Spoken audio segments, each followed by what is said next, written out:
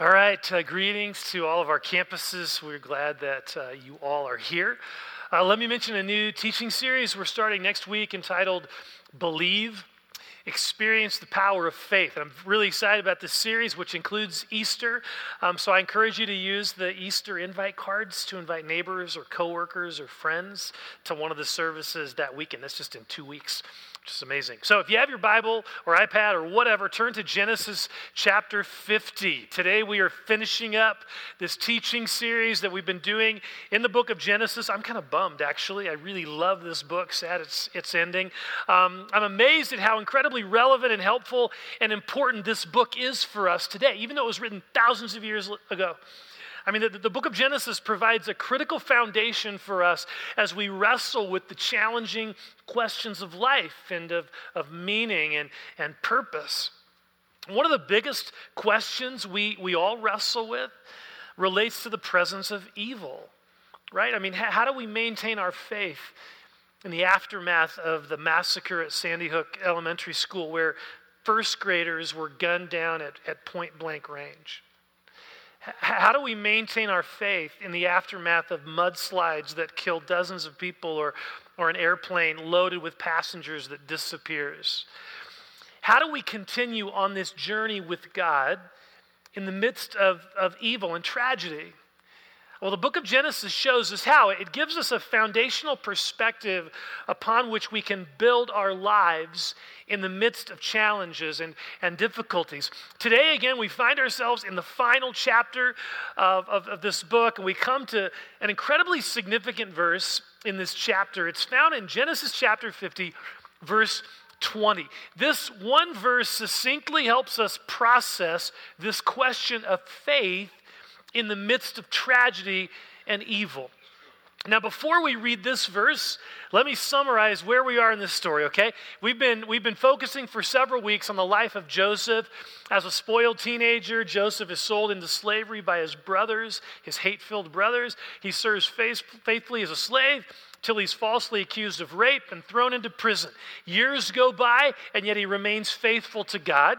Through a variety of circumstances, God elevates Joseph to second in command in Egypt, and he oversees a major famine relief effort. In the meantime, his brothers and father are starving in Canaan, and so the brothers come to Egypt to buy food. And that precipitates this fascinating process of reconciliation that happens between the brothers and the father Jacob and Joseph. Well, after Jacob dies in chapter 49, we see this huge entourage that accompanies the family to Canaan to bury Jacob, which is what Jacob made them promise to do. Bury him back in Canaan. Well, when they come back from this journey, the brothers are afraid that now that Jacob is dead, Joseph is going to get revenge. He's been waiting until Jacob dies so he can get revenge. And so they concoct this story about how Jacob, before he died, had requested that Joseph forgive his brothers.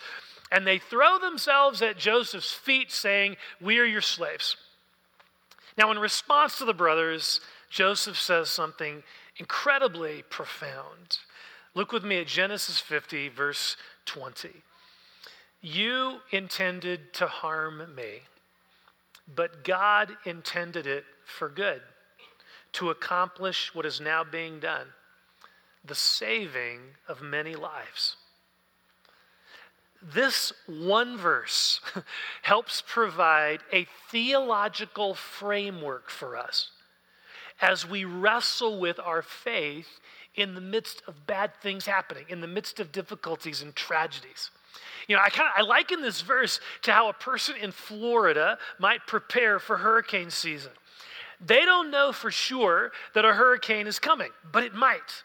And so they spend time in the spring seeing that the roof is in good shape and that the foundation is solid. They want to be ready for a hurricane if it comes.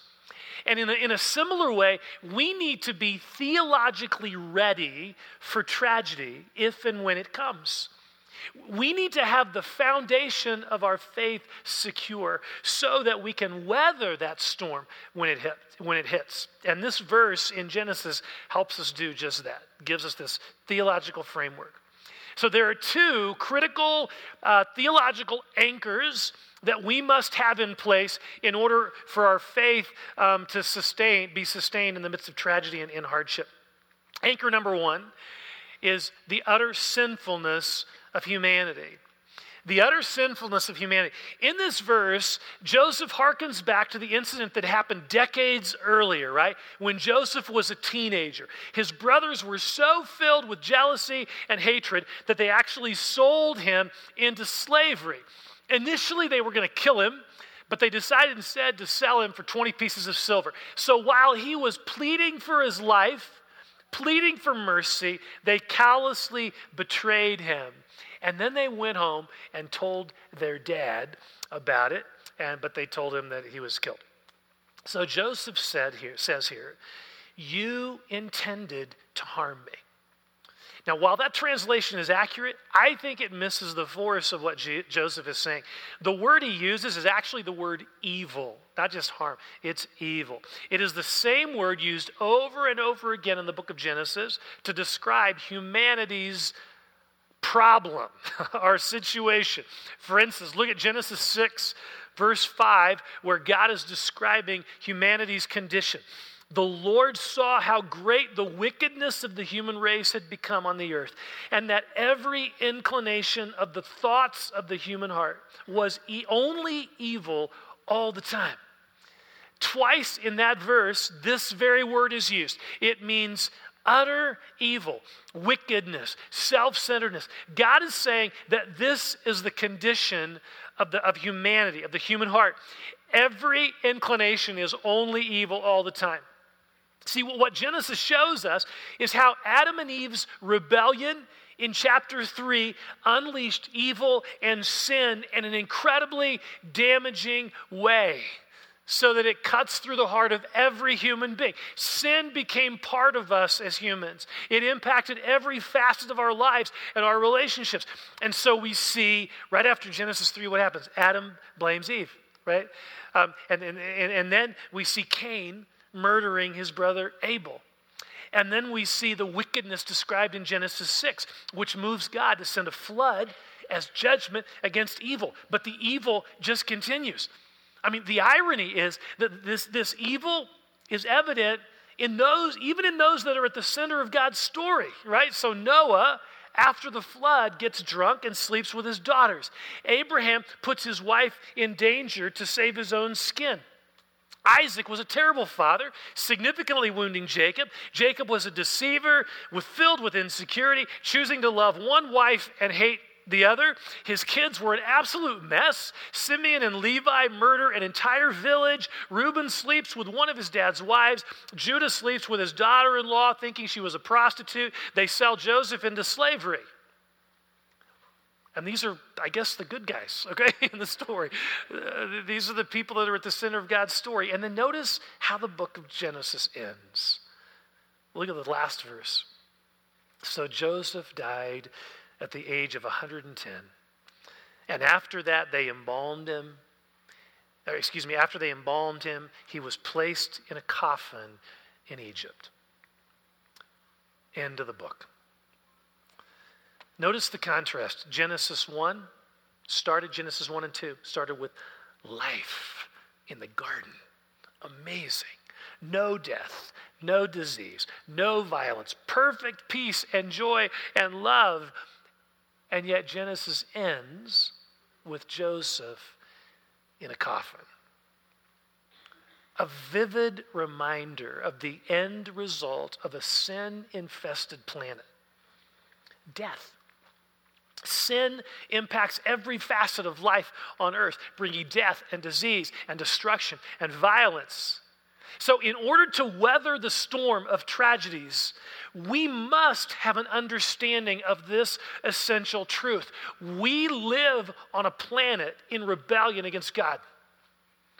Evil is very much a part of us. Tragedies and disease and death all have their origins not in God, but in evil.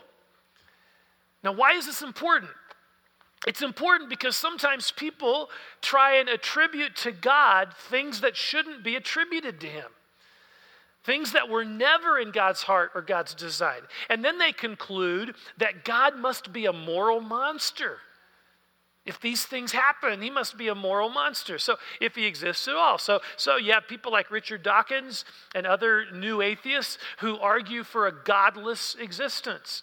Dawkins writes that the universe has precisely the properties we should expect if there is at bottom no design, no purpose, no evil, and no good. Nothing but blind, pitiless indifference.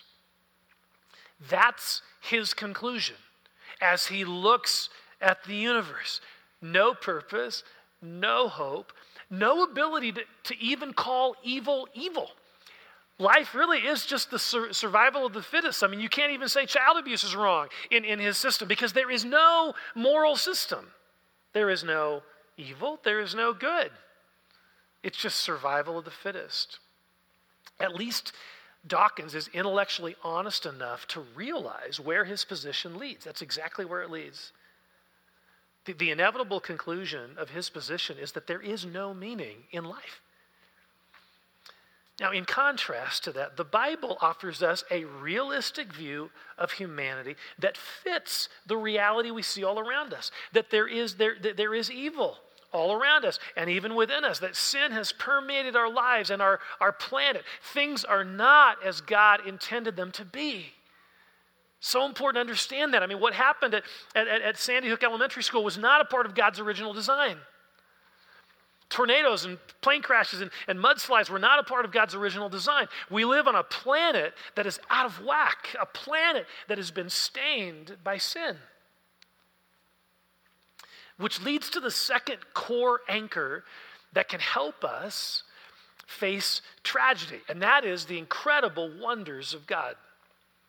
The incredible wonders of God. When Moses initially penned the book of Genesis, he no doubt wanted the people of Israel to clearly understand who this God of theirs is, right? He's writing this right before they're entering into the promised land, so he wants them to know what their God is like.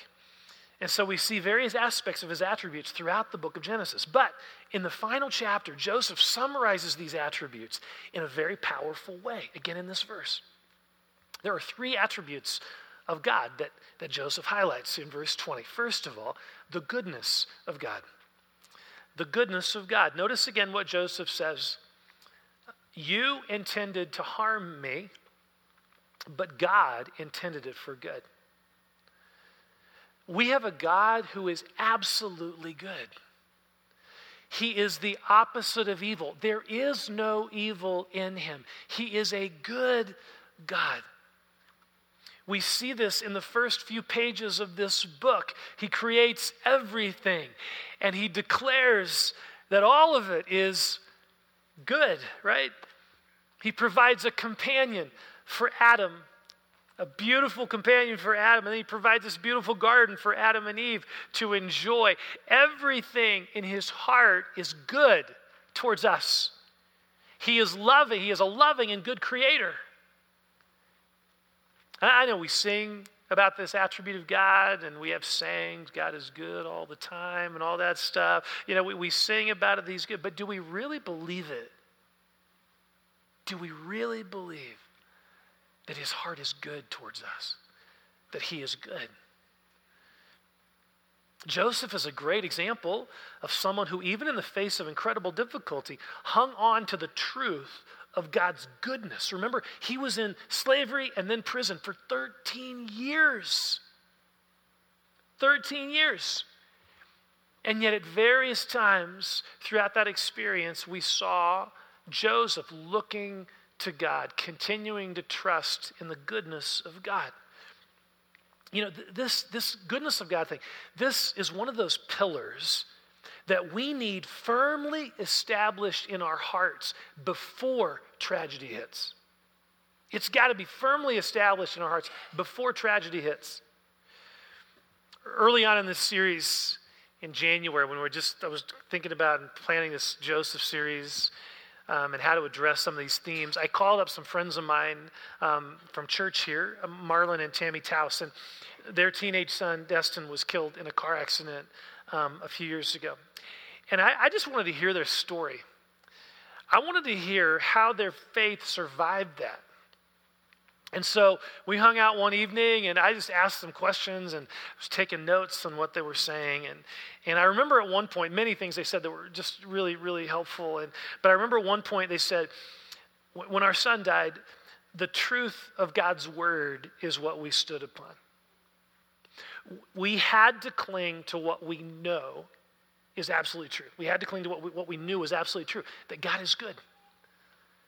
Even if the circumstances we're experiencing don't make sense, we had to cling to God's word where it says that God is good. Thankfully, that truth of God's goodness was rooted in their soul before that tragedy happened. I mean, that's not the sort of thing you begin to embrace for the first time when tragedy hits, you know? In those moments of pain, you don't start to believe God is good. No, instead, you draw from the truth, that truth that you've built your faith upon earlier. You have to draw from that when tragedy hits. That bedrock belief that God is good, even if circumstances don't seem to indicate that. Genesis declares that God is good. From the beginning, he has always existed as a good God who cares for us. So again, how deeply rooted is this truth, that truth in our hearts? How deeply rooted is it? It's so critical. A second attribute of God that Joseph highlights in Genesis 50, verse 20, is the sovereignty of God.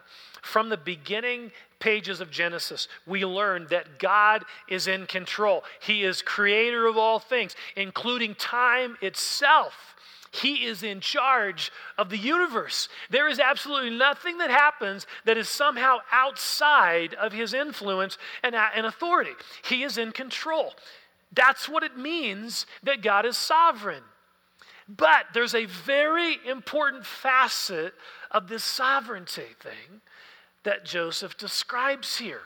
Because some of you are thinking, well, hold it, this seems like you're contradicting what you just were talking about. No, I'm not. Look at verse 20 again. You intended to harm me, but God intended it for good, to accomplish what is now being done, the saving of many lives. Now think about what he's saying here. He is not saying, God caused you guys to sell me into slavery. God made you do that. No, he's not saying that. Joseph is saying, you freely chose to harm me. But God was able to orchestrate things so that even your evil intent was ultimately used for his good. This is so important for us to understand. Because a lot of people today, they reject the idea of God's sovereignty because they think God's sovereignty means that God causes every event, that he causes cancer, and he causes tsunamis, and he causes, murders to happen. But that is not the perspective of the Bible. The Bible does not attribute these things to God. The Bible does not portray God as the cause of evil. Rather, it portrays a God who is able to use the evil that happens, even when humans are the ones initiating it. God is somehow able to use that evil to accomplish something good. That's what God's sovereignty means. Joseph's story is an amazing example of this. I mean, think about this. His brothers freely chose to harm him. But God was able to use their evil intent and actions in such a way that Joseph was elevated to second in command in Egypt. And because he was elevated to second in command in Egypt, guess what? The entire nation was saved from famine, including Joseph's own family. Think about that. Joseph had to be sold into slavery in order for his own family to be saved from starving to death. But the choice to sell him into slavery was rooted in the free will of the brothers. It was rooted in the evil intent of his brothers. And not only that, follow the story. Think about that. Joseph then had to be falsely accused of rape in order to be thrown into prison, so that when he was in prison, he would meet Pharaoh's chief wine taster, who would eventually remember Joseph in prison. All of these evil things, they were evil. All of these evil things had to happen to get Joseph where he needed to be in order to save the nation. But none of those evil things were caused by God. None of them were caused by God.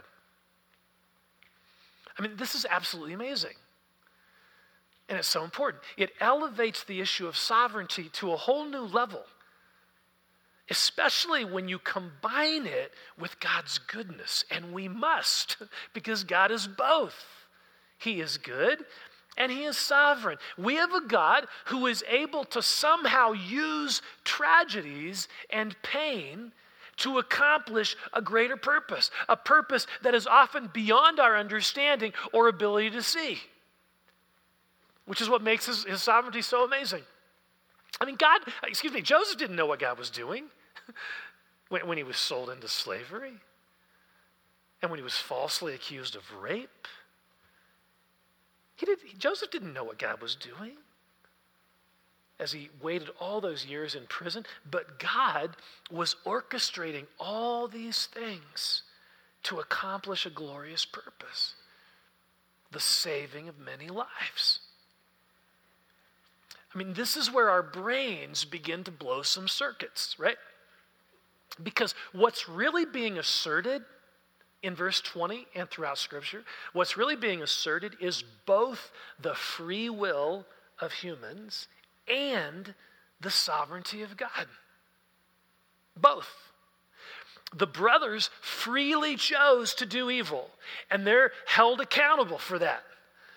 And yet God is able to sovereignly accomplish his purposes by using those evil choices for a greater good.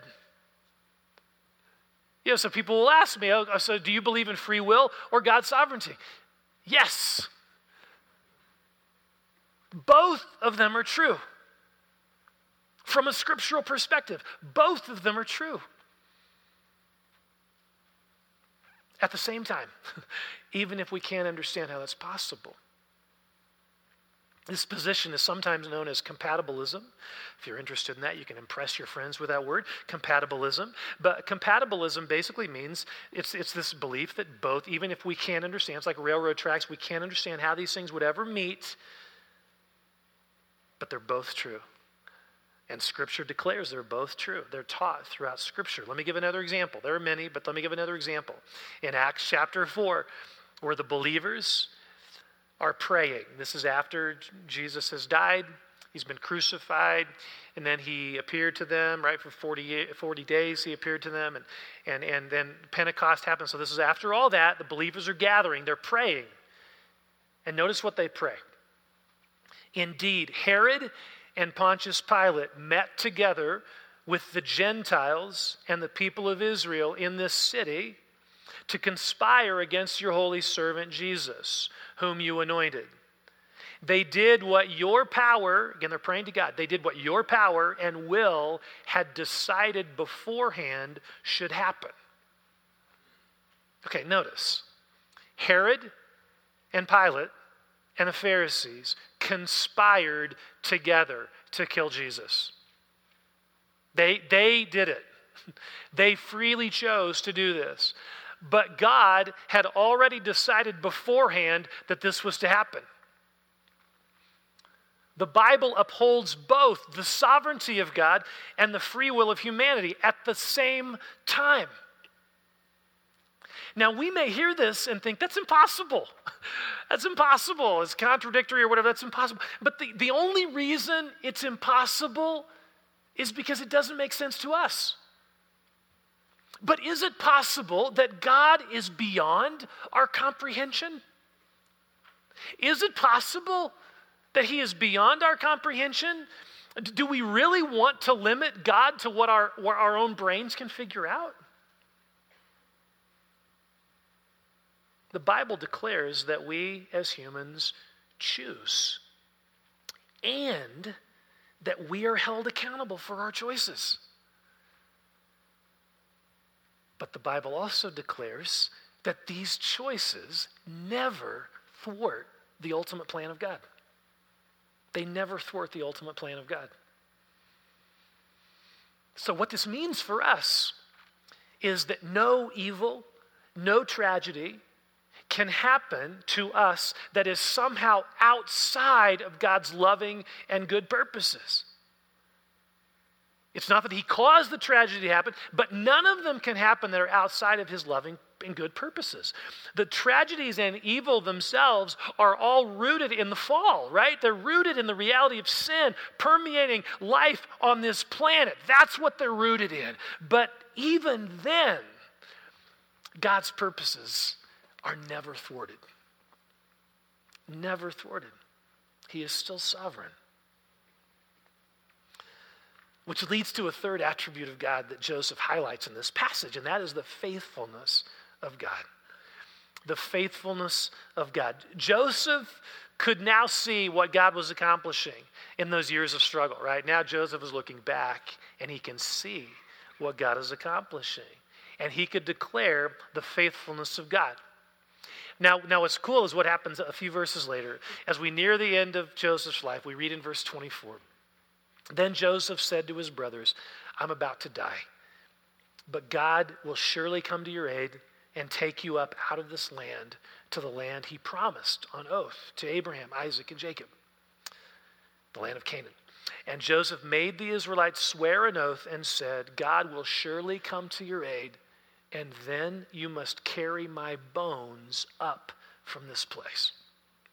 Okay, so notice what Joseph is banking on. God's faithfulness, right? He says, God will surely come to your aid.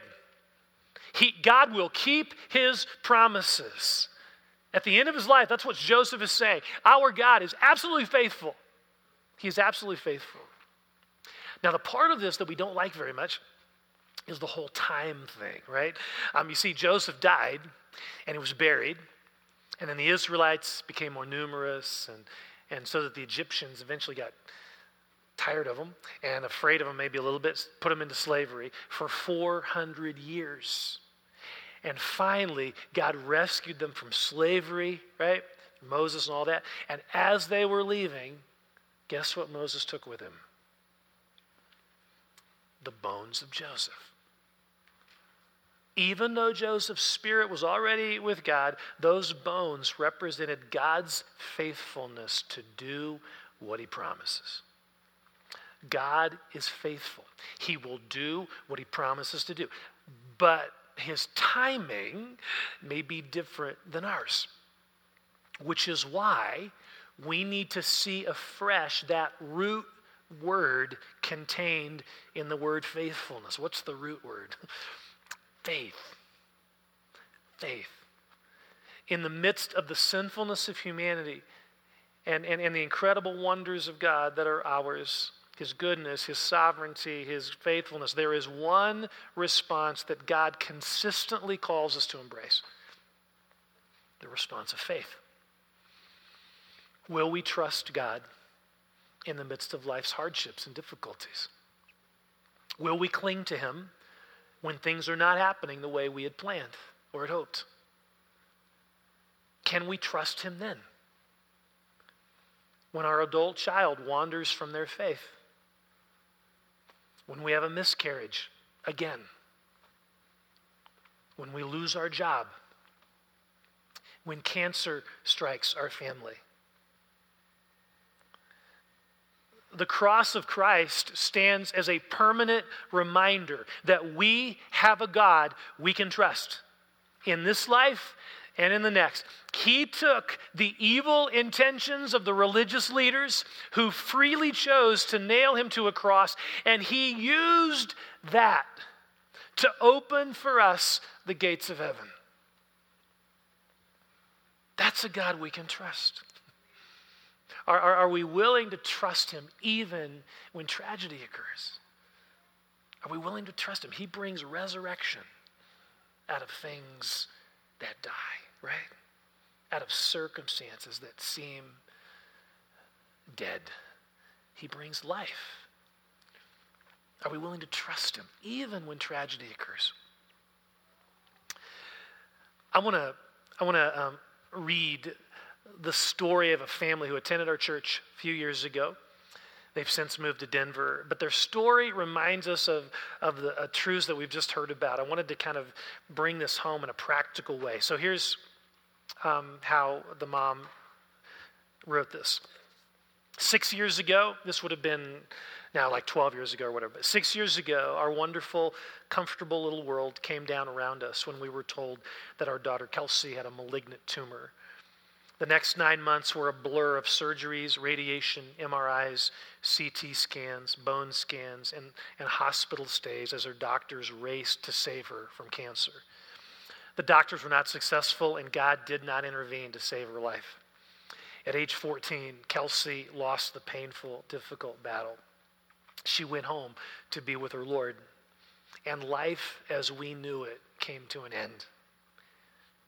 After all the craziness died down from a difficult hospice time and her funeral, the four of us in our family found ourselves alone, feeling very bleak about the rest of our lives.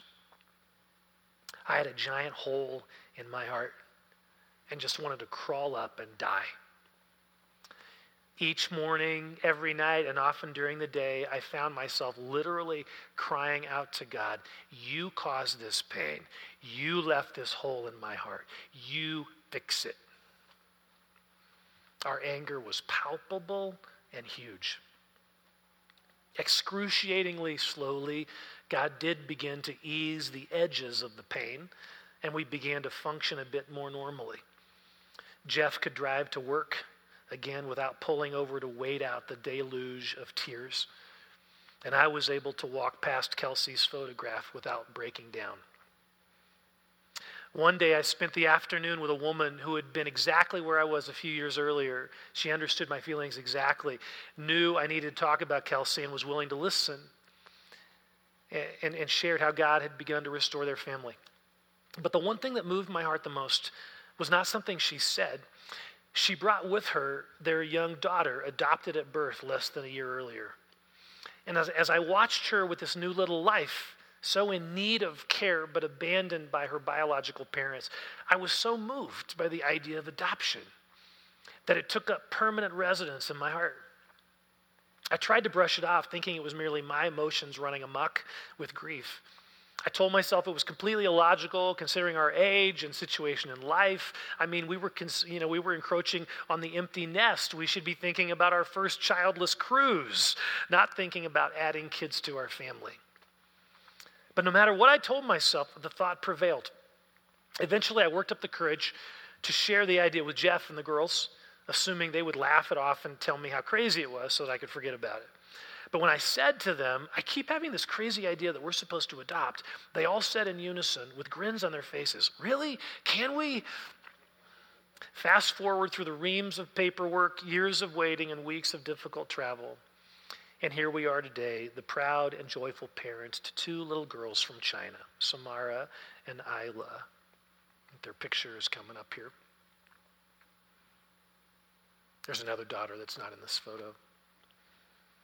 They are the lights of our family, two brand new people who haven't lived through the heartache and pain the rest of us have. They remind us of what life was like before we lost Kelsey, before suffering entered our lives in such a huge way. There will never be a day that goes by when we won't think of her and feel the sadder for our loss. However, as deep as the grief and sadness are, that is also how deep the joy and contentment are. Through the suffering, I have reached a depth of relationship with God that I never knew existed. The pain of losing Kelsey left me with the feeling that there was no reason to go on here on earth. I so wanted God to take me home, to get me out of this ugly, evil mess where we simply survive. But God kept reminding me that he is with me here, that he is holding me, loving me for as long as he wants me to wander this earth. Then he showed us that he wasn't done with us here, that we needed to not only finish parenting Caitlin and Nikki, but also to shepherd 2 more of his beautiful children through this life, because they had no other earthly family. What we didn't know when we followed his guiding was the great joy these 2 little people would bring to our lives. They are amazing, brilliant, shining lights given to us to remind us how good life can be and how precious are each of God's children in their own individual way. Obviously, one child can never replace another. The joy of a new family member cannot erase the grief brought on by the loss of the first. We know that suffering will always be part of our life here on earth. But we are so thankful that God brought us through our ordeal to a new place in him. We don't know what suffering or blessings still await us as we anticipate that wonderful day when we will join Kelsey and all of our loved ones in heaven. But we do know that God will uphold us through the desert place when the darkness closes in on the road of suffering, and will rejoice with us when the sun is shining down on us, when the world is all as it should be. Blessed be the name of the Lord. Amen. We're gonna pray together, and I want to invite all of our campus pastors at their locations to come forward now as we respond to God's word in prayer. So let's pray.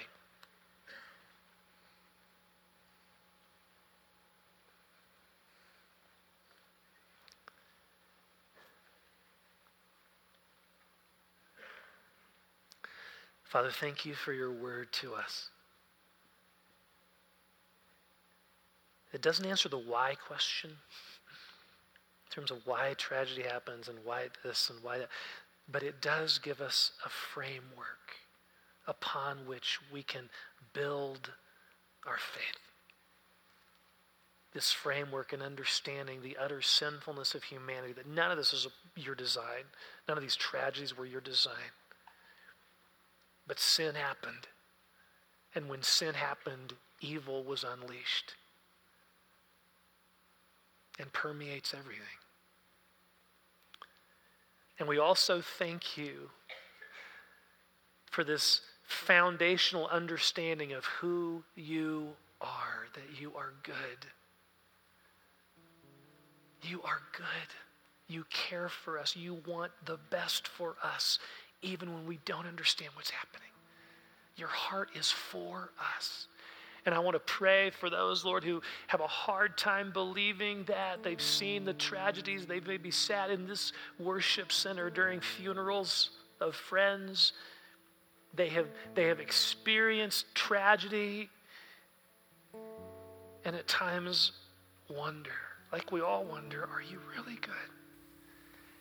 And so, Holy Spirit, I pray you would take this truth deeper in our hearts, that you, Father, truly are good. You are good. That you care for us and you want our good. So we cling to that. Even when it doesn't look like it, we cling to it. And we praise you as well for your sovereignty. This amazing, amazing thing that even with the free choices of men and women, our choices, that somehow you orchestrate things for your good purposes. That blows our circuits, Lord. We can't even comprehend that, but that's what makes you so cool, because we can't figure you out.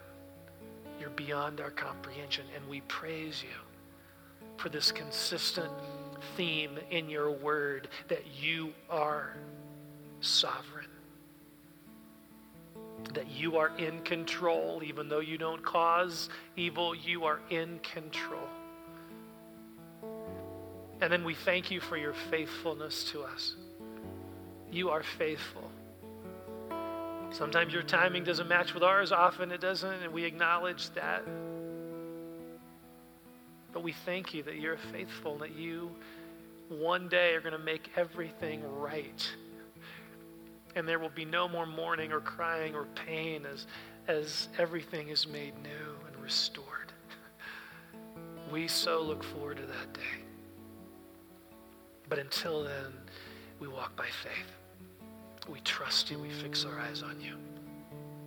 So I want to just pray for that. I want to pray for each person here, for those who are in the midst of tragedy, in the midst of heartache, in the midst of difficulty, and maybe wondering where you are and what you're doing. I pray, Holy Spirit, you would come and you would stir our faith as we rest on and stand on these truths that God is good and sovereign and faithful. Thank you for being that kind of a God. So we open our hearts to you now. As we continue to worship, Lord, we open our hearts to you. And Lord, I want to pray too for the intercessors who are going to be standing along to my right and my left, their availability. I pray for them as people step out of their seats and maybe go to receive prayer during this worship time. I pray you would pour out your Spirit, Lord. We need each other. We need to pray and seek you and ask for you to intervene. Even on this journey of faith, Lord, we can ask you for breakthroughs. And so I pray for those who are going to just step out and go receive prayer, you would pour out your Spirit upon them. Pour out your Spirit upon our intercessors as well, Lord. Do amazing things. We love you. We just want to praise you for how awesome you are. So why don't we stand as we worship the Lord. If you want to sit down at some point, you can. If you want to come up and kneel, you can. If you want to receive prayer, feel free to do that. But Lord, we just ask you to set us free now to worship you. We declare your praise. We declare who you are. Thank you that you are good and sovereign and faithful. We love you, Lord.